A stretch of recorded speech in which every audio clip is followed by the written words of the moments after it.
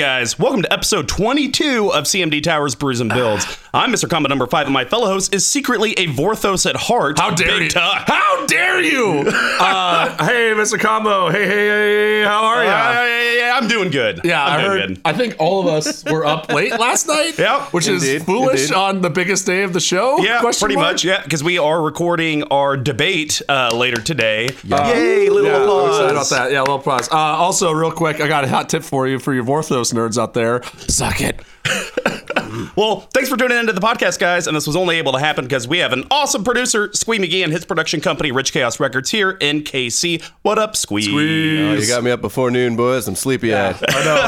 I know. All of our energy is just a little down. That's why, like, you gotta power through. You gotta feel it. Yeah, you gotta go slap I yourself got in the 14 face. ounces of coffee down, 14 to go, and we'll be back. Exactly. This vitamin water is really gonna perk me up. So there you go. Pretty excited about that. Also, guys, if you want to know more ways to support the CMD Tower team and all the content we produce, head over to our sponsor, level1gameshop.com. They sell magic accessory like the sweet exclusive CMD Tower playmats and Matt 100-pack sleeves. The sleeves are crazy durable. Literally, I took one of them, tried to destroy it, and no go. And Mr. Combo is, in fact, a unit, as they say. A unit. A unit. Huh. Not a eunuch, a unit. Unit. They also have sweet TCG player store with over a 99% accuracy rating and crazy super competitive prices. So, head over, support our sponsor. Also, another way to support the show is to head over to our Patreon. Had a bunch of people ask for it, so it now exists. Patreon.com/CMD Tower. We have 4 different pledge levels, and rewards vary from just getting access to the sweet new Discord or getting your own set of CMD Tower playmats and sleeves. Of course, the free way is just to share the content you're already listening to. Every little bit of interaction from the collective definitely helps. Do we have so since I'm now doing this, do we have a hashtag or something for the collective? Ooh, we should create one. But, I mean, that could get us, like, some crazy Scientologists. Ugh. Hey, maybe Tom Cruise will become a fan. Yeah, if they play EDH, then go to Patreon and support the cast. Why not? exactly. There we go. Also, every episode, we want to give a big shout out to the music provided by Pink Royal. And, of course, stay tuned till the end to get more details on how you can win a Theros Beyond Death bundle in January, provided by Level 1 Game Shop. Now, question for you. I haven't looked. Do those bundles also come with the lands? Do they come with... I don't know if they've actually announced it yet. I mean, of course, by the time they hear this, it will have been announced. But in December, it has not been announced. Well, because, like Amonkhet, if you bought the bundle, it came with like 10 of each of the basics and the full art. So it looks sweet, because those millions are great. hot. Yeah, look great. So Brews and Builds is our deck test series, guys. It's all about the decks that Big Tuck and I have in our Path to 32. Each podcast, we're going to talk about one of those Path to 32 decks, but hey, in a cool manner of brewing some beers. So we broke it down into 4 categories. The first one is ramp and setting your board state. That's going to be related to the grain build. Yes, and grains are the foundation of a beer. They include both base malts and specialty malts, usually about a 60 to 40 ratio. This helps with the color, the taste, and most importantly, the end alcohol content of a beer. Decks always need ways to grow, stabilize, and ramp into your bigger threats, and just like a grain profile, they're usually a mix of staples and specific specialty cards. The next one's going to be, how did your board interact with everyone else at the table? That's called the hop profile. Hops give the beer its patented bitterness and herbal floral flavors. They grow in a variety of stands and help distinguish subcategories like IPAs. Our hop choices help clear and interact with the board so your deck can do what it wants. Are you okay? You all right? Well, you took a bite and then went into it. So this is funny. The third one's going to be, how does your deck actually win so you can go home and finish The Mandalorian, since the last episode came out today in December. That's called yeast. Yes, and yeast are microorganisms that actually eat the sugar from the grain and poop out alcohol and CO2. It adds the alcohol content and the carbonation. Without yeast, you'd be drinking flat sugar water, just like this vanilla double shot energy from Starbucks. There you go. Cha-ching. Without yeast, you'd be drinking flat sugar water. Without yeast cards, your deck wouldn't meet the goal of actually winning the game. Then the last ingredient to kind of finish out that build of your deck, we're calling this shenanigans. These can be pet cards or synergies that are just in the deck to be fun. You may have an emotional attachment to them. This is going to be the spice package. Yes, and not every beer has them, but spices and other additives help separate a normal stock beer from a specialty.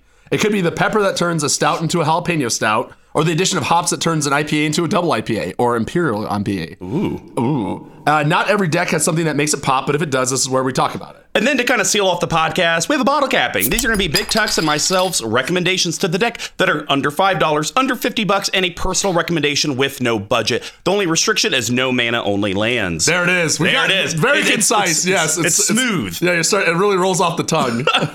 So without further ado, let's get brewing. Yeah. Today, we're talking Big Tux Azorius token deck. Temet, Vizier of Tokens. Yeah, this is a fun one. So I wanted to do something that was kind of breaking the color pie. So I built this definitely does. Yes, totally. So it's definitely a weird deck. And this also was right around the time when I built my Wart Raid Mother deck that broke the green-red color pie. That's more of a spell slinger. So it's kind of in that same vein of it's a deck that's kind of aggressive. It's like a blue-white deck that's aggressive and like lives and dies in the combat zone, kind of. But where they really screwed up is the commander. So the commander that we have here is Temet, Vizier of not gonna read it. Noctamon. Yeah. So, but where they really blew this is clearly this is supposed to be King Tut, right? Like the way he's wearing everything. But what they should have made is a 10/10 common, because King Tut's actual name is Tutankhamun. Oh, I like it. Yeah, that's funny. Thanks, Landon, from 7 years ago. It's a joke that keeps on giving. So anyways, he's a weird one. So Azorius, so white blue for a 2/2 human cleric. Irrelevant. Completely irrelevant. At the beginning of combat on your turn, target creature you control gets token creature. Yeah, thank you. Important. Target token creature you control gets +1/+1 until end of turn and can't be blocked this turn. And then he also has the Embalm mechanic, which I don't think we'll see anytime soon. Really? Maybe. I mean, I hope so. I like it. I think it's a cool design space. Oh, you just mean like coming. I mean, we're not going to see it until we go back to Omniped. Yeah, right. So whenever that's going to be. But no, it's a sweet ability because basically you pay 2 mana to play him at first. Right. He dies, you let him go to the yard, then pay 5 mana, and then he costs 4, then 5, then 6, then 5. Exactly, yeah. And then Embalm, so what happens is it's 3 colorless and Azorius. Then you exile the card from your graveyard, create a token that's a copy of it, except it's a white zombie human cleric with no mana cost. So and you can embalm only as a sorcerer. And you can embalm as a sorcerer, correct. Yeah. So I think there's been some really weird builds of him floating around. I've actually never seen another one of these out in the wild anywhere. And some of them kind of do a little bit more of like they bake in sacrifice effects intentionally to make him a token. Okay. And then they suit that token up on himself. Oh. And then you start swinging. Yeah, so it's kind of like a Voltron. But does his token count for command damage? No, and that's the weird thing on it too. Weird. Yeah, like, and that's the other thing that's confusing too, is like I don't think the token actually counts for command damage. But it does count for infect and other things in there. So I have a couple equipment in here, and this is definitely it's weird because this deck can have having a 2-drop commander. This deck can definitely have some like pretty quick starts out of the gate. But in reality, it's kind of like more of a mid-range. It ends up playing more like a mid-range control deck, right? So there's a few heavy hitter cards in here, which is indicative of the CMC curve, which is 3.8. Which I was way surprised to see. Real high. Yeah, and it's like, and I don't know how that happened because all blue and white stuff is like usually lower costed. Sure. But when I first started playing this, I kind of played it just more like generic tokens, and it didn't really do much. And then my friend of mine that I played with in Chicago was like, no. The way you got to build these is you build like, you put in effects that make token of like big bruiser creatures, then suit those up and go into the red zone. All right. So I mean, this is definitely an interesting deck. Why don't we kind of dive into it? Why don't you start off with the Rampant Grain build? What's your first card? Yeah, sure. So the first one I want to talk about is Staple/Standard that I don't think we brought up yet. Okay. And it's kind of crazy that we haven't because it's really good. So I want to talk about Fact or Fiction. Oh, yeah. Okay, so, or FOF, as a lot of people call it. So FOF. So 3 colorless and a blue for an instant. Reveal the top 5 cards of your library. Then opponent separates those cards into 2 piles. Put 1 pile into your hand and the other into your graveyard.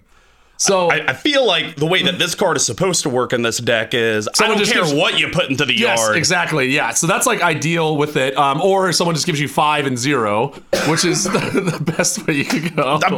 Who would ever do that? I've done it, and like, so that's someone you manipulate. Yeah, well, yes, and like, or make a deal with, right? And I think that's why this card is so great in Commander, because you get to choose who the opponent is, right? Sure. So you're like, hey, buddy, I'm gonna cast this. I'm not even gonna look at them, right? So I don't even know what you're doing, and obviously you're supposed to reveal them, but you can play by the rules there. and then they can say like, if you split those into 5 and 0, I won't cast a single card off of that on you. And then they usually call it bullshit and give you your normal 3 and 2 pile. But I think like the thing I like the most about this is since you have a choice, it also lets you pretty much choose at a cost 1 card in the top 5. Sure. Right? So like if you want that Cyclonic Rift or if you want that whatever you want, the Planeswalker or Counterspell, you're always able to get it. Sure. I've noticed though that there's like people who are really good at splits and people that are horrible at them. Yeah. So the people that are really good at them are really good at assessing the 1 card that you want and make it such that like you have to take the biggest penalty to take it. Yep. Whether it's a land or anything there. Yeah. So I like this card a lot. Yeah. Anytime I ever am chosen as the opponent, I always try to do 2 lands. Yes. And the 1 card that you want, and then the 2 and then the other ones you got to go. Right. So it's then, like, do you just want lands and the card? Right. Or do you want the better value? You actually want to do something with it. Yeah. So anyways, we haven't talked about it, and I wanted to bring it up here because I don't know how many other decks I have. Yeah, no, that's fair. My first one is... I feel like he and Timid are kind of buddies. We're talking Vizier of Many Faces. Yeah, that's mine too. Yeah. This card's great, especially for this deck. So this is 2 colorless blue, creature shapeshifter cleric, 0/0. You might say, why is it a 0/0? Yeah. Well, you may have it, which is interesting that it's a May effect, not just enters the like. Oh yeah, I'm gonna choose it to be. Well, I guess it could die. Yeah, because you can just target nothing and then it just dies, but then you can embalm it and come it back as a token. That's okay. So I mean, that is a stretch. That is a big stretch.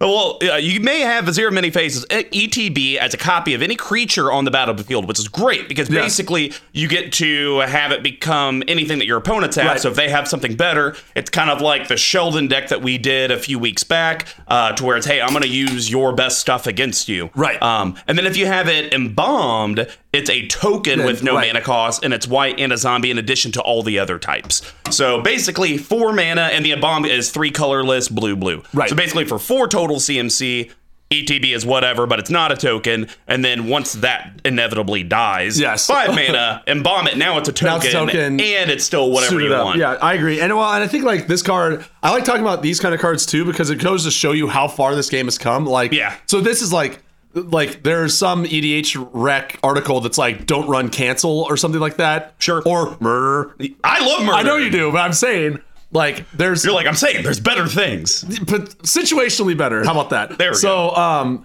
and this one, like, this is a good example of like why the card clone should never be played.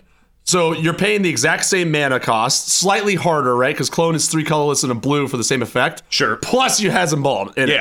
So like there, and like even there's one that has like flash. It's the same thing. So does the embalm ever come back to kind of bite you because maybe you do it too early and then it's exiled? And that's something that is something that can happen. Is like you really, and we'll talk about this in the New Year's resolution thing. But this deck, it is really easy to run out fast. Mm-hmm. And like you burn all your counter spells, you burn all your board removal, all that stuff, all your interactions, and then you're just like stuck. Like that's kind of what happened on the last game. Was I spent all my resources trying to take down you and whoever else we're playing against. I don't even remember, but and then like I was just stuck there, and he just had all board wipes and removal, and I was just like, well, I don't have anything else. Like all my draw cards are gone and that sort of thing. So I think I think trying to get the most value out of it because it's a one-time go is really important. So you want that token to be something like monstrous or have a monster enter the battlefield effect. Sure. All right. Well, what's your last grade? So my last one is one that, again, we haven't talked about yet, but I think is really good. So Coastal Piracy. Oh, yeah. This card's great. Yeah, and it's also $5, which is... because it's great. It is good. So 2 colorless, 2 blue, enchantment. Whenever a creature you control deals combat damage to an opponent, draw a card. So, like, especially this is so good in this deck because the 1/1s, the germs, these sort of things that come out now are drawing you cards on top of it. So it's kind of like a utility card, I think. So hear me out. I think Bident Athasa is just better because it does this and then also has the ability on it. Yeah. But I didn't have one of those. So I had like 4 of these Coastal Piracies. I think I like this card in this deck. I like this card a lot in general, mostly because it kind of breaks the color pie a little bit in terms of blue. Generally, you don't want to do a ton of attacking with, right? Mm-hmm. But if you do it with evasion, you're drawing your cards. You're doing everything you want to. Again, it's an enchantment, so it's harder to remove. People aren't going to be targeting it. It kind of sits under the radar. Pick these up. It's $5. Yeah. No, this card's great. Is this a staple or a standard in Edric decks? I feel like it would have to. Oh, yeah. I think like as soon as I saw this, I was like, oh, Edric. Yeah, totally. I think there was a while where I had this and Biden in my Edric deck. And I was like, that's too much. Like, just like, I would draw like 16 cards in one combat and be like, all right, pass, discard half my graveyard. God, that's funny. I think like in this one, it's like not as good because like I talked about at the top of the key, which is a basketball term. Correct. Sports ball, yes. As I talked about at the top of the podcast, there's usually not a huge swarm of creatures. There's only like a handful, but still getting card value off it. And again, if you get would you say this is kind of like my Geared populate deck, where like you're not really going wide, you're kind of going middle because you're not even really going tall. And I think the more mid and up you can go as opposed to wide in this deck, the better it gets. Okay. So which we'll get into potentially later in the Bottle Company. But yes, Coastal Piracy, great card. If you can't afford it, buy it in fast as like $1 for the foil cool one. So pick them up. What was your... So I got 2 more. Oh, you have 2 more? Oh, yeah. I'm done. Okay, go right ahead. All right. Well, this is going to be the Mr. Combo number 5 podcast now. Buckle in. This is a Trip Blue instant, Faded Infatuation. Oh, sure, yeah. It's an instant, and it says, put a token onto the battlefield that's a copy of target creature you control. So right there, for 3 mana, that's great. 3 mana, make a copy of a token. Okay, cool. But now... it gets even better because if you do it during your turn, you get to scry 2 as well. Yes. So I look at this card as all upside. Yes, if you want to be sneaky and do it the right blue way, you make a copy of your creature whenever you want during other people's turns because you always have that 3 mana threat of, is it a counter spell? But then... if you want to play for value, well, I'm going to just do it during my turn. Right. And the great thing is that it doesn't specify during main phase. Oh, very true. So you could do it during an upkeep. You could do it during combat. Oh, I never even thought about that. It's just your turn, isn't it? Yeah, so it's still, you still get the benefit of the instant speed, yet you're getting that scry 2. And again, it's scry 2 small, but still it's added value. I agree, and like especially to your point, like if you know you're going to do this anyway on your turn, you can just do it during your upkeep, figure out what you want to draw, and then maybe draw into a counter spell or something like those lines. That's very fair. Didn't even think of that. And again, like. A lot of people scoff at this card for the triple blue, but luckily over the years, I've been lucky enough to pretty much get every land outside of an air duel in this. I even have like the Battle Bond land in here, so the mana base is pretty good. I'm wondering, there's a card that I'm thinking of, I can't think of, that might be better than this, but I've noticed when I was building this, there's not a lot of cards that just say like, copy and put a token. There's a lot of things that enter the battlefield and become a copy of something else, but not putting that token in, which again, like that's what you want in this deck. Big time. So Faded Infatuation, potential reprint. Oh wait, potential reprint. We're going back to Theros. Yeah, that could be. That'd be kind of cool. I'd like to play around with that in the one draft that we do every year. Yes. So yeah, I think that's a great card, and especially for 43 cents. Oh yeah, it's definitely not gonna break the bank. And so my last card is also, I think, a blue standard that we really just don't ever see play. Pull from Tomorrow. Oh, this card's super blue, good. blue. Yeah, instant. Draw X cards, then discard a card. Right. It's $1.50, so it's still not breaking the bank. I don't know why we don't see more play of this. Yeah, I mean, I know Blue Sun Zenith is just better. Right, but it's also not an instant, right? Isn't Blue Sun a... No, Blue Sun's an instant. Oh, it is an instant. Oh, okay.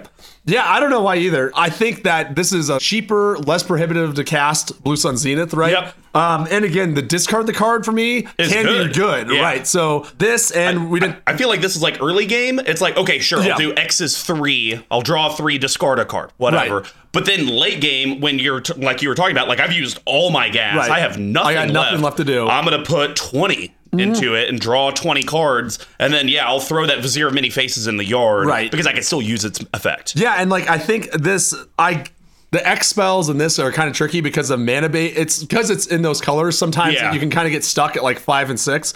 But still, like doing this for 4 is great. Discarding cards is unnecessary or is not backbreaking. And on top of that, this also is from Amonkhet Block. So it's on theme. It's a flavor win. So yeah, told you that you were Vorthos. Can it? Suck it. Also, I don't know. I've never. Yeah. I've only seen this a couple times. Like, I think this is in a handful I wonder if of this just slides under the radar because it's like, well, I'm going to put one X spell in. I'm just going to do I'm Blue just going to do Blue Sun Zenith. And it's like arguably around the same price. Like, I just looked that Blue Sun is $2. Yeah. I have no idea. Like, and also I don't really know how it's for the discard, I guess.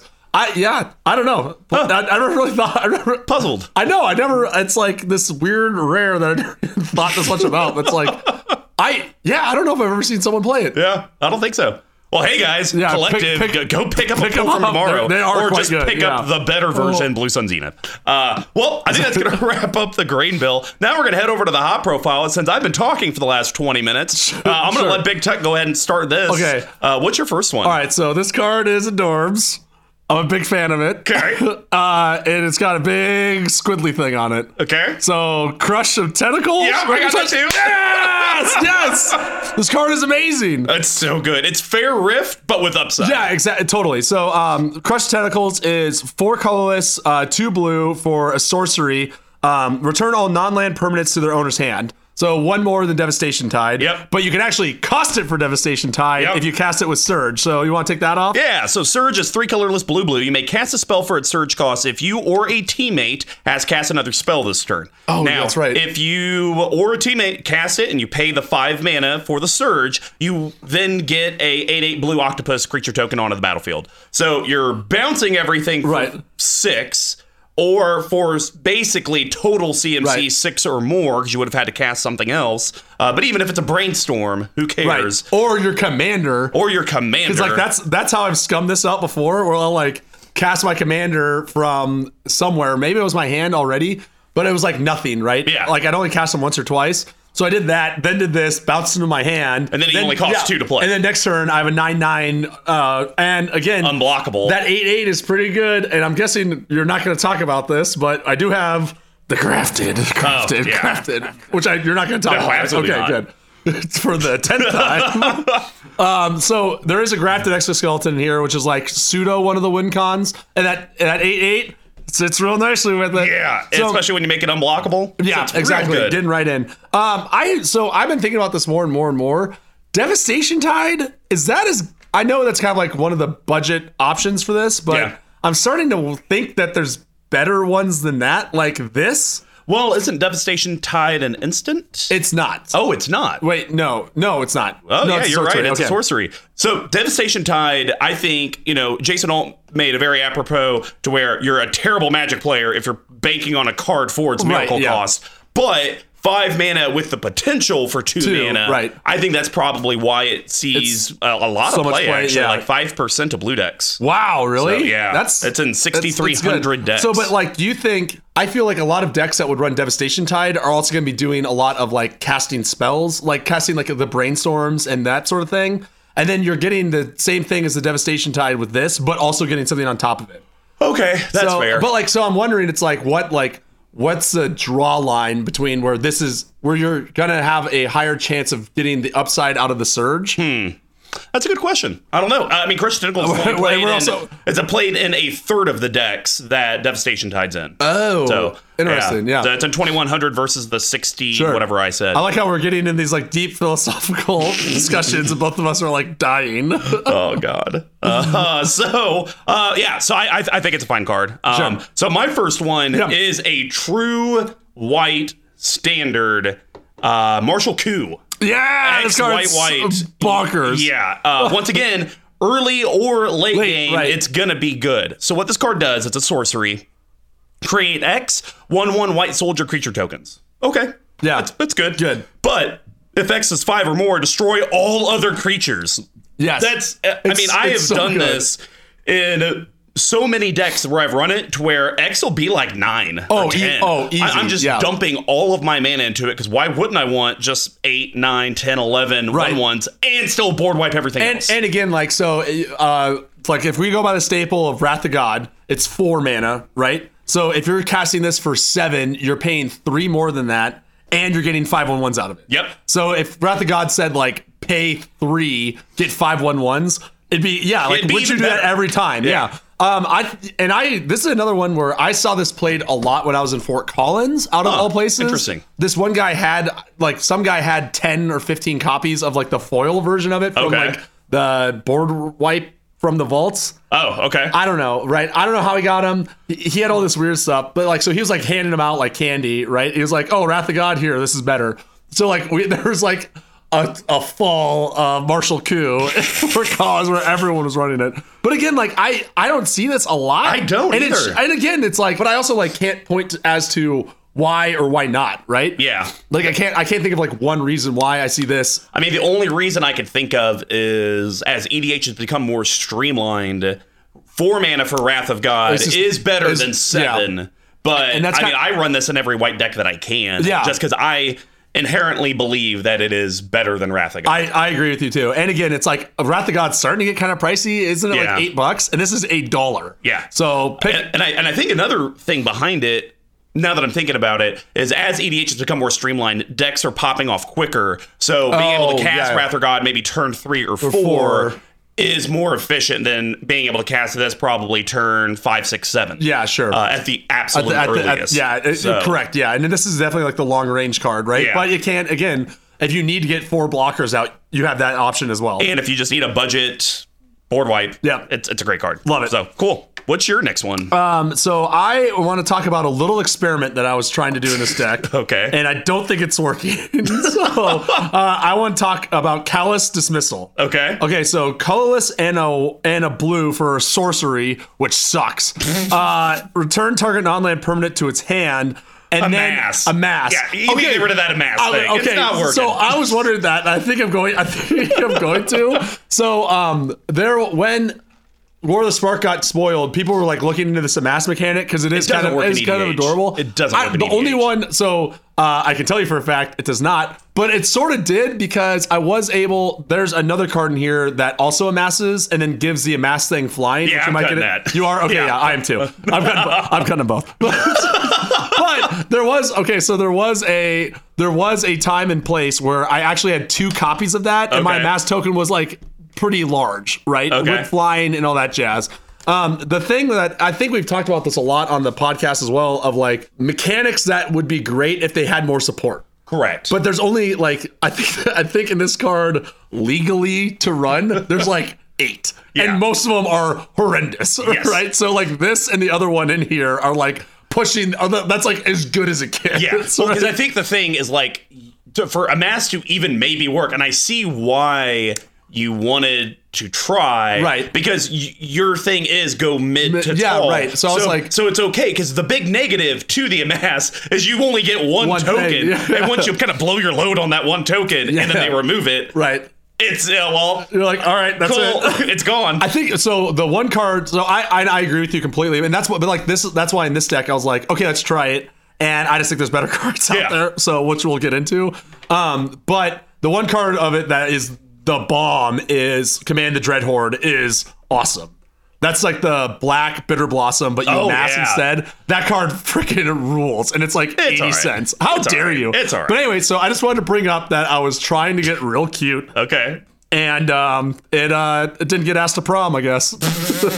I know it's a bleak one. It's a bleak one. So my last one is a little tempting. We're talking Sour of Temptation. Yeah. Okay. Good. I'm glad you liked it. Sour? I think it's sour. I think it's sour because like a pig is a sow. Oh yeah, no, pig is. I think it's sour. What have we done? Is it Sour of Temptation?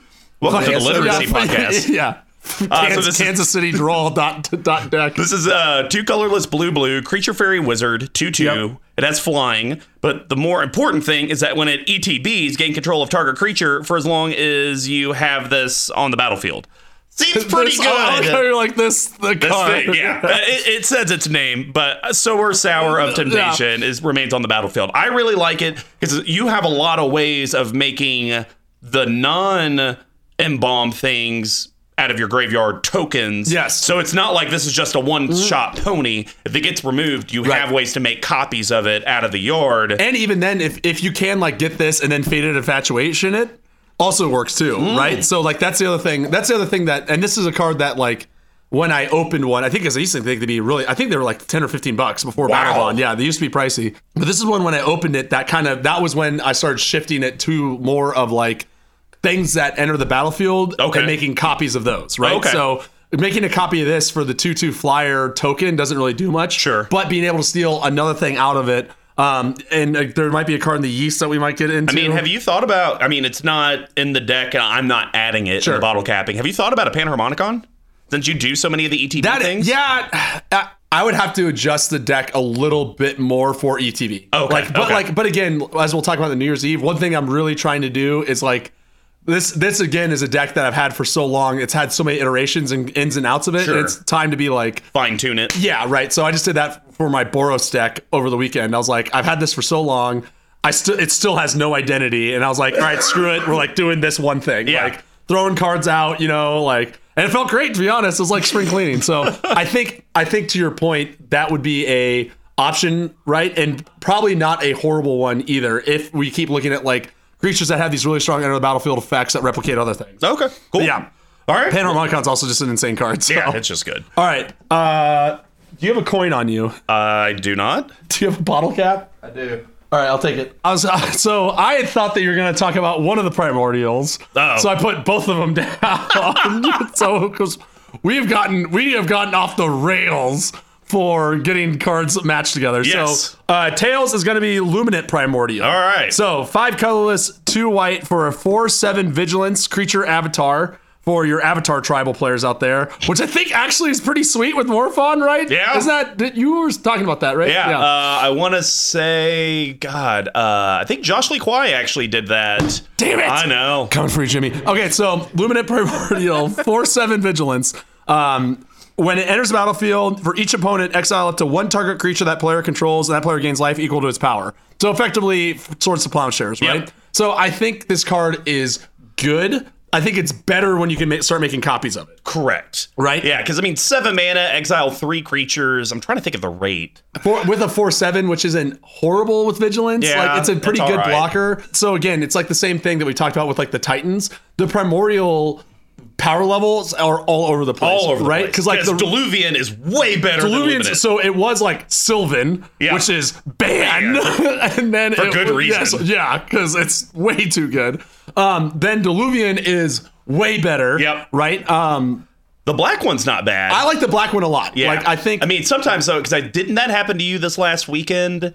That you cast the black one and you had to look at everyone's graveyard and they didn't really have anything? No, that was this card. It was when I cast this. Yeah. And then the white one is the Swords to Plowshares one. Yeah. And then the red one, typically as it is the worst, where it's threatened. You like get 1 creature from each of them. You gain control of them, they gain haste, then you go. Oh. And it's like, great. All right, cool. Whatever. I think this card is okay in a vacuum. Yeah. But it's that enter the battlefield effect, making tokens of it. I mean, paying 10 to exile 6 cards, if you can do Faded Infatuation or Cackling Counterpart or something like those lines on it, yeah, I think is where this card really pushes it over the top. It's not exciting. Oh, and the one thing I do like about this is, to your point, of the primordials, this is the one that's least dependent on what your opponent has, right? Yeah. Because like Sepulchral, yeah, I got it. Yeah, you got it. Sepulchral, Deluvian, the red one, which I don't even remember because no one plays it. Although it is going to be ordered for my new deck.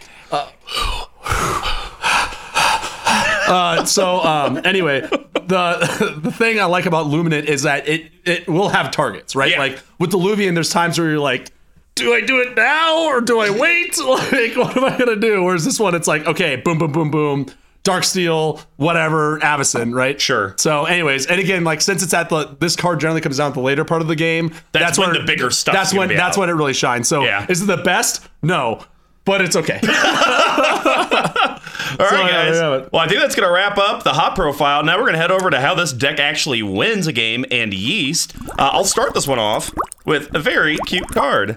Aven Win Guide. No, I don't have this one. I thought you. Okay, there we go. This is 2 colorless Azorius, white blue. It has Flying Vigilance and it's a 2/3, and it has the sweet text that says creature tokens you control have Flying and Vigilance, and it has a bomb for 4 colorless Azorius, white blue. Right. Which, as we've talked about, basically you exile this card from the graveyard to create a token that's a copy of it. Except it's also a white zombie bird warrior, and you can only embalm as a sorcery. So I think this is definitely a game winner for you. Yes. Because giving it all your tokens evasion and vigilance is really good for that late game. Yeah, and this is like the duality of man, potentially. Okay. Because like this card gets better the wider you go, right? Which is interesting. I still think it's really good, right? Yeah. And it's a great card in this deck. Sure. The Embalm is good. Again, discard fodder, Wrath of God fodder, sacrifice, like what's it called?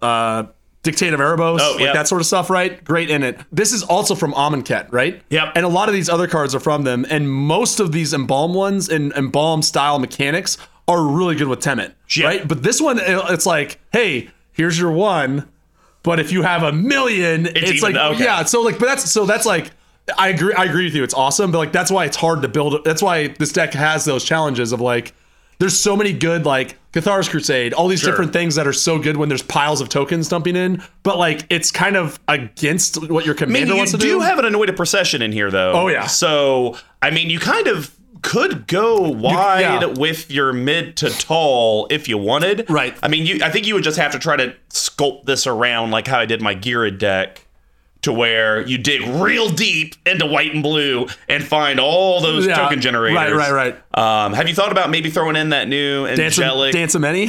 No. The angelic. Is that the cast populate? No. Although that might be good. 6 mana though. That's a lot. Yeah, I know it's a lot. No. Especially with no ramp. If you were to create a token, you make a 4/4 angel instead. Oh, yes, I have. The only thing I don't. Visitation. Yes. There we go. The only thing I don't like about that one is that does it still have enter the battlefield stuff? No, I think it's just like if you were to create a token, you create a 4/4 angel. Yeah, so instead. the reason, so that's tricky in this because a lot of the tokens I want to create, I want the Sower ability, I want the Diluvian Primordial stuff. Yeah. So like again, but like that's why it's like, and it's so maddening, right? Because like you can run all those you can build this that way, but again, then your commander is just like a 2-drop, you know what I mean? Like, and like you get like, there's been times where the biggest creature I had was like a 3/3, and it's like, I'm gonna come in for 4, you know, like, and it's just so. And it's like, yeah, it's like, it's stung. What? Oh no, 1/10 of my starting life total.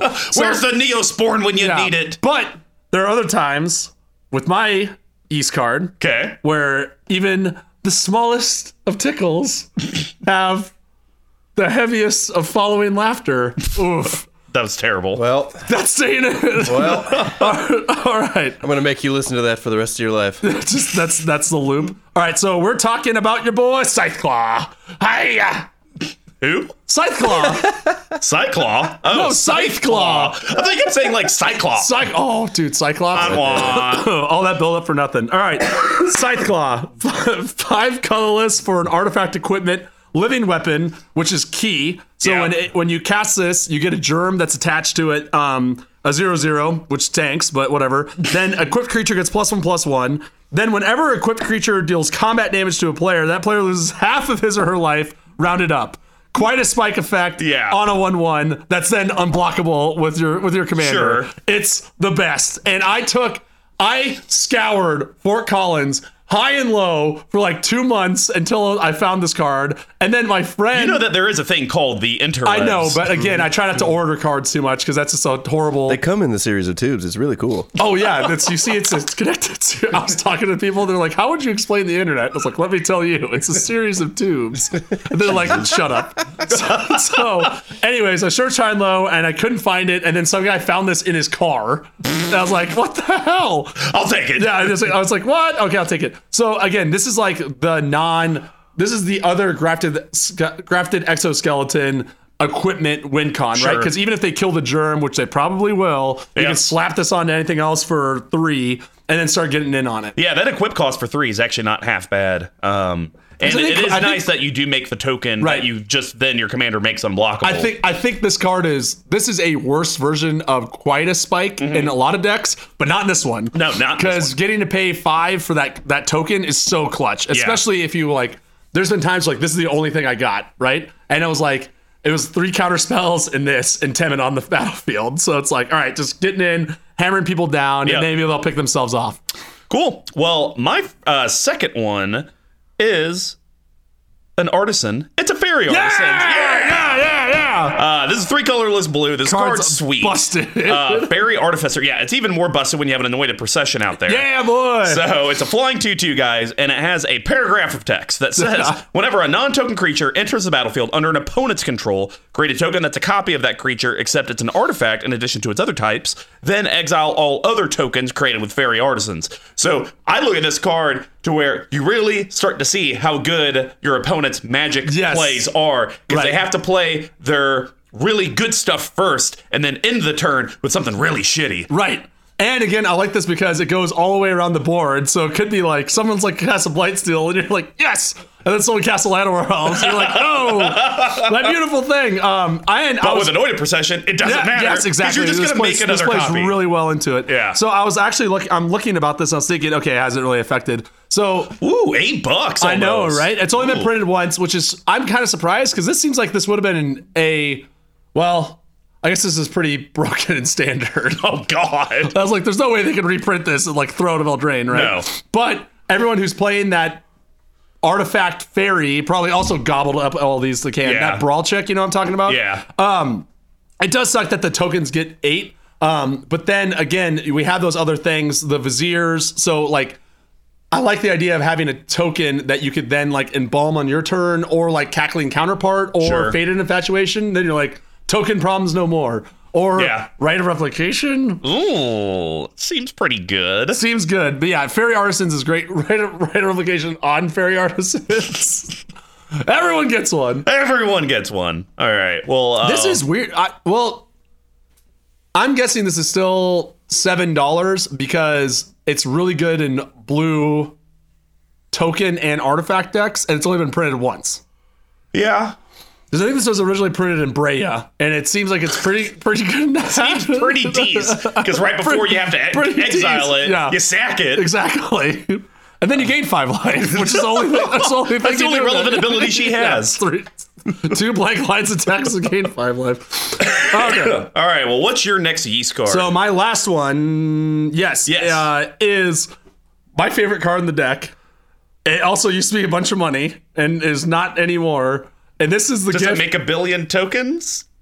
Do they just get bigger? Yeah, yes. Reefworm? Yeah, yes, love me some yes. Reefworm. Reefworm is awesome. It's the most frustrating card though, because no one ever has the GD tokens. No. Yeah, ever. So I do have all of them. Oh, thank God. Oh, thank God, I know. All right, so Reefworm was this card. Might as well say like this is for Temet. So 3 colors and a blue for an 0/1. Ooh. When it dies, create a 3/3 blue fish creature token with. When this creature dies, create a 6/6 blue creature. Whale create creature a 6/6 blue whale creature token with. When this creature dies, create a 9/9 blue kraken creature token. Is that it? There's 3. It's a quote within a quote. It's flavor text within flavor text within flavor text. And then also cue the Phantom Menace. There's always a bigger fish. Jesus. So anyways, obviously this is good. It's board wipe protection on itself. Yep. And again, those tokens play very nice into the Temet being able to get in on damage. Yep. Getting this, the hard part that comes into this is getting it off the board sometimes.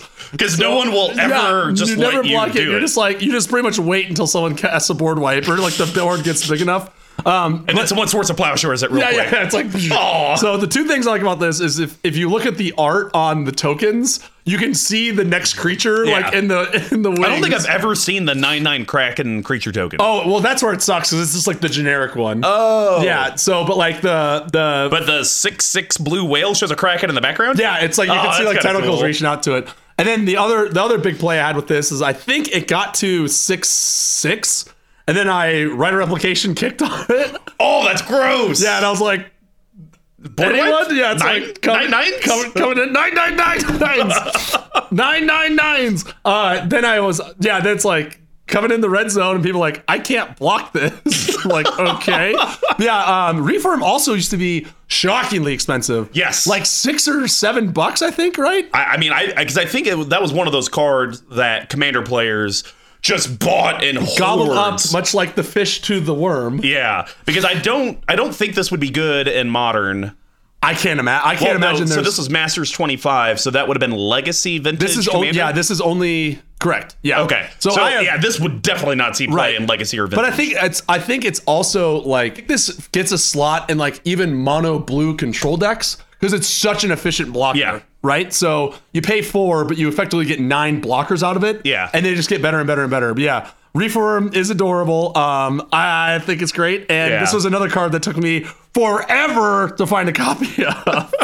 Well, guys, that's going to wrap up the Yeast package. Now we're going to kind of seal this deck with spice. There's not a lot of spice in here. I will say, so might be one of the, I think it has one of the closest between hop, grain, and yeast in terms of the number of cards, 22 hops, 20 grain, 17 yeast. Pretty balanced. Pretty close, right? So, but anyways, what was your first pick of really 3? Yeah. Because the 4th does not count. I went with God Pharaoh's Gift. Okay, perfect.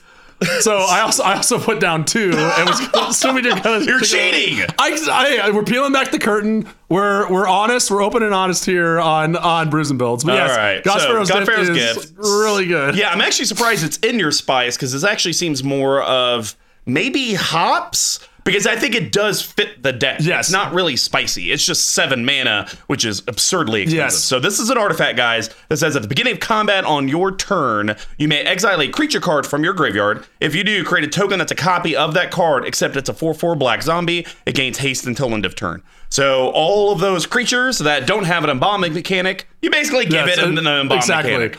And again, like if this is, again, Magic Christmas Land, as we like to call it. Magic Christmas Land. If you can get this on a Reform, then your Reform's a 4/4 to start with. You're like, I don't even want it to die. There's another card called Seance, which was the go-to for this sort of effect. It's like 2 colors, 2 white. At the beginning of your upkeep, exile a creature card, get a token, but then you exile it at the end of turn. Okay. Which sucks, right? Because it's like it's a one-shot thing. Whereas this thing, you at least get to keep it over. Again, this is where you get those spicy boys like the Primordials, like the Sowers of Temptation, those sort of thing. I just hate that it's an exile effect. Yeah, I know, right? And there's just nothing you can do about it. And there's times where this has been a pseudo dead card because I hadn't drawn into those other things. Yeah. So you're just sitting there and it's like, I guess I can't pitch it, or I don't want to pitch it, but it's like if someone, makes you discard your hand or wheels or something, you're just like, and then there's no way to get it back, right? So that's why I kind of put in the spice because it's so good when it works. But it's prohibitively expensive, and the thing I like the most about it is it starts that turn. Yeah. So it's 7. Another way you could look at it is like 7 colorless. For 7 mana, immediately create a token from your graveyard that's a 4/4 with haste. Yeah. Which is not good. But if you can get that twice, that's where it starts adding up. So I know it's a big splashy card, but that's how I like them. So for your spice card, I'm gonna guess you went with Stitcher Geralt. I did, yeah. All right. I do like Stitcher Geralt a lot. So 3 colorless blue for a 3/4 human wizard, completely irrelevant. 2 colorless and a blue tap. Each player puts the top 3 cards of his or her library into his or her graveyard. Exile up to 2 creature cards put into graveyards this way. Put an XX blue zombie creature token onto the battlefield where X is the total power of the cards exiled this way. It's so good, and I want it to be so good. And it never is. I have not gotten anything. There was a time in a 4-player on Sunday when I played this. It was like a 1/1. The biggest creature I got was a Fleshbag Marauder, like a 3/1. I was like, "Are you kidding me?" No one got anything bigger than that. So, and that was even. I think I activated it 2, maybe 3 times, and the biggest zombie I got was a 5. It's like, what is going on here? So the thing I like about it is it does the problem with a lot of the creating token effects is they're just kind of one shots, right? Sure. So even though this should do it efficiently, sometimes it doesn't. But it is a repeatable effect. Yeah. And most people, when they see this, it's not a card. You usually, at least in my experience, you can at least get an activation out of it. And then people are like, wait a minute. Yeah, well, because I mean, it's symmetrical. It happens to all of your including opponents. myself, right? Yes. Yeah. And I think cards that have a symmetrical, hey, this affects everyone, usually brings less hate. Right, because someone's like, hey, target player, mill 3, and then maybe I get a zombie. It's probably because it's like, well, this is also affecting him. Yeah. So I'm not going to waste my spot. I'm not going to waste. The biggest zombie he's made is a 5/5. And then they're like, well, someone else will waste their target removal on Yeah. this. Like, I'm gonna wait for them to do that, and then I'll strike. So Yeah. I think Citra Giraffe is a really fun card. I thought he also, interestingly enough, came in the same deck as Reefworm, which is kind of cool. And that this is from the Planeswalker Teferi deck. So that whole deck had like this weird sub theme of like blue tokens matter, which is completely different than Teferi himself. So anyways, Citra Giraffe is great.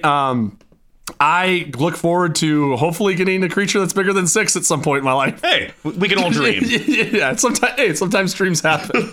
Well, guys, that's going to wrap up the spice package. Now we're going to head over to actually make this deck a little bit better with the bottle capping. Yep. This is going to be the under $5, under $50, and personal recommendation. The only restriction is no mana, only lands. I will start this off. Sure.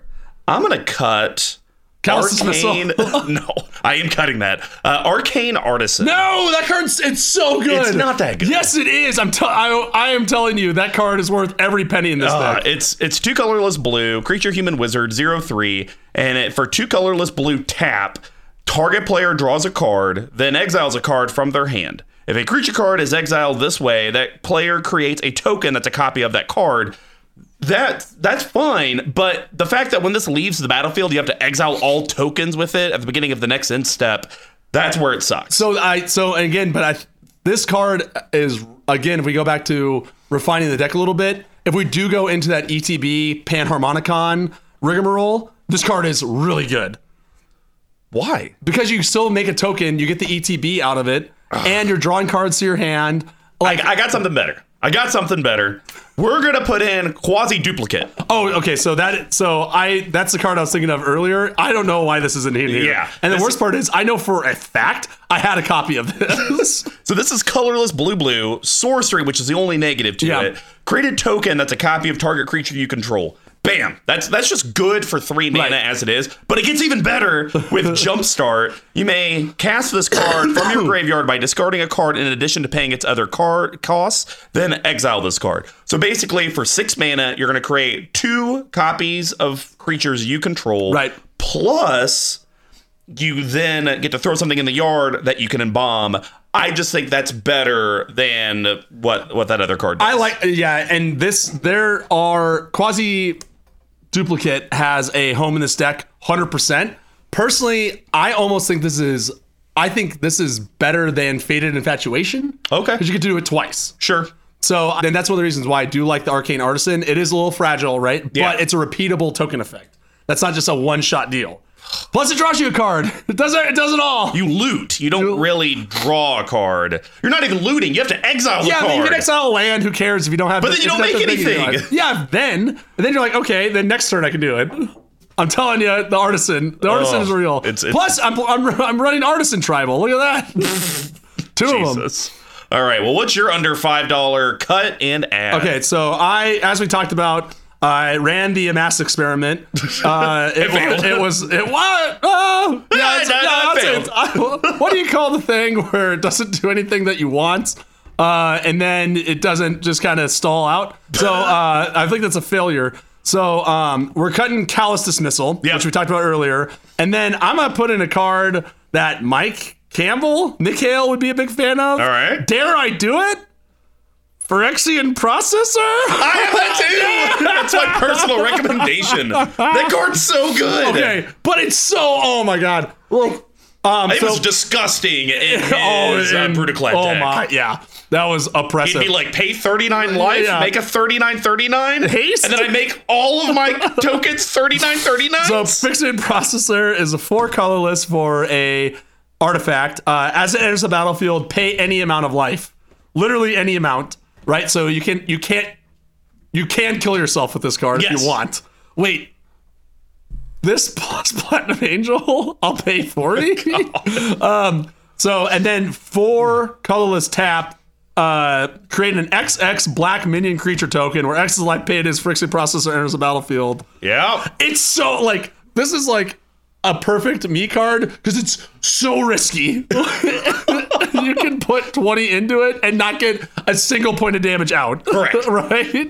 But if you can and you have a 21/21 unblockable, It's so good. So good. And I have a spare. There you go. So last night when I was dicking around with this, I was like, wait a minute, and I was gonna swap in a bunch of cards and resend it out, but it's not worth it. But this is one of the ones that's going funny in. because I was actually cutting the Callous Dismissal for that as well. Wait, are you serious? Yeah. Well, that was my personal recommendation. My under 50, I'm actually surprised you don't have this card in here, and we've talked about this card before, but I'm cutting Eternal Skylord because we're getting rid of the MS cards. Fair. And we're going to put in Chasm Skulker. Oh, sure. So Chasm Skulker is a We've blue talked about this creature. card so many times. But in this deck, I think it works so good. 2 colorless blue, creature, squid horror, 1/1. Whenever you draw a card, put a +1/+1 counter on Chasm Skulker. As we kind of talked about, pull from Tomorrow's, and you have a few other draw a bunch of cards. Ristic Studies in here. Yep. My one copy. I mean, you have the traditional how to draw extra cards. Sure. So this guy is probably going to be at least 6 +1/+1 counters on it, maybe 7 before it dies. But then when it dies, create X 1/1 blue squid creature tokens with Island Walk, where X is the number of +1/+1 counters that Chasm Skulker had. And then when he dies, you'll just make a copy of it from the yard, and then you'll bring it back, and then you'll do it again. So, but I think like this. So this is a go wide card, right? So like So like I like it, and I think this card's really good, especially in blue draw decks. Yeah. So like I'm on board with it. And especially, Panharmonicon wouldn't do anything with this one, but that's where it gets tricky, right? Because then you're like I think if I was going to go wider and just have my commander for like the one big guy again, this card is really good. Yeah. It's probably still pretty good. It's certainly better than Eternal Skylord. Correct. Any way you can cut it. But this card's also kind of creeping up in price, $2, which is, that's a lot for like, this card finds a home, but this has also been one of the ones where it's kind of been like, in and out of decks and kind of passed around. I mean, I think this is the kind of card that as you're building your insert blue deck, whatever, it just has a home. Yeah, and then it's probably one of the first ones you cut out when something better comes out for it. But no, I think in this deck, with your Anointed Procession, that's really good. If you decide to do the Divine Visitation, then those squids just become infinitely better. So you can make it so you could do like the Divine Visitation style and then just run all token creators, right? Yeah. And go that way. So I'm actually going to cut one of my token creators. Oh. So I'm actually going to cut Finale of Glory. Interesting. Which is what we've been talking about, right? Yeah. Of how like the go wide versus the go tall. Sure. I think that card's really good, right? And it's a great game ender. Yeah, but and it's a mana sink. It's a great mana sink, which I don't really have a ton of in here. But I'm going to cut this for the coiliest of worms. We're talking. I was gonna do Wurmcoil Engine, but I was like, no, we talk about it all the time. No, we really only talked about it once. Really, and it was only in your populate deck. And since this is tokenary, wow, just wow, it's a thing. As you can tell, we're running on half of our cylinders at this point. My brain is eating itself. So Wurmcoil Engine, 6 for a 6/6 artifact creature worm, Death Touch Lifelink. When it dies, get a 3/3 colorless worm artifact with Death Touch, 3/3 with Lifelink. I think this card is so good in here because it does both. It does, if you can make token copies of it itself, it's a big. I mean, you don't have to sell me on Wurmcoil Engine. The card's bananas in any. Why wouldn't you want it in any deck? So it is. But I'm saying, so like, I agree with that. But I'm of the thing where it's like I wouldn't put it into any deck just because it's a good card. It has to write a replication it. Jesus, that's what I'm saying. Like it's really, really good in this deck, right? Or using token copy. The artisan would be a great target for it because then you get the babies out of it. So in this, it's a great card. Period. In this deck specifically, it's insanely good. So that's the one. I usually don't try to do this. My last one also is kind of cute. I'm gonna try to see if I can think of something in my beer-soaked brain before you go. But oh no, I'm done. That's it? Well, yeah, because we had the same. Oh yeah, that's right. Okay, so we can be quick here. I'm gonna cut Eternal Skylord, which we've talked about. I'm just gonna cut it for land tax. Oh, boo! You suck. I know, but land tax. You might as well just put Smothering Tithe in too. Yeah, I know, right? It's. I just couldn't like we said. We talked about this off mic. I went to EDH Rec and put it on expensive and said, "Here are the cards you should have in your deck." I had all of them, and none of them were expensive. Also true, yeah. So especially if I'm gonna do what I want to with this deck, which I think is do more of like the go. You don't have that many basic lands. You only got 11. That's it. Yeah. Well, I'm getting all of them. So, even with that. this deck, if I want to change it to the what I want to do, where it's like that go narrow, Sure. those creatures cost more. And this is just the best way to make sure you're hitting your land drops in these colors. Enough said. So that's like, if I wanted to do that wider thing with that CMC, which is already high, it's certainly only gonna go higher. Yeah. Right? So being able to consistently hit your land drop is really important in this deck. This deck is sort of weird because you want it to hit that mid range, but you don't want it to go much longer because you start running out of gas to control players or like the Nekazars of the world and that sort of thing. So this will help propel you into the game. And I only have one copy of this card and it makes me really sad. So I know it's lame. But I was looking, it's like the Quasi Duplicate would have been a good one. And had I remembered that card existed, I probably would have put that in instead of land tax. But, But hey, here we are. So Cool. that's it for me, unfortunately, with the capping. Yeah. All right. Well, hey guys, thanks for making it until the end. And as promised, here's some details about our giveaway provided by Level 1 Gaming. We're going to be giving away a Theros Beyond Death bundle, those sweet ones that at the time of this recording, we're not sure if it's going to come with the full art lands. Kind of hope they do. Oh, man. But, it's going to be real sweet. To enter, it's extremely simple. Really, just promote the podcast and the site. You're going to get an entry for every interaction you do with us on social media. We're going to announce the winner on MTG Action 4 News on February 4th and social media soon after. And yes, we're going to be doing giveaways every single month. It could be a sweet little bundle like this. It could, in the past, we've done decks. It could be a sweet card. Really just depends on what Level 1 Gaming provides. But you know what? You could also leave us feedback on your podcast platform. If you enjoyed it, feel free to leave some of that positive feedback and a 5-star review, because that, makes the interwebs and the connections of tubes. It's a series of tubes, you see.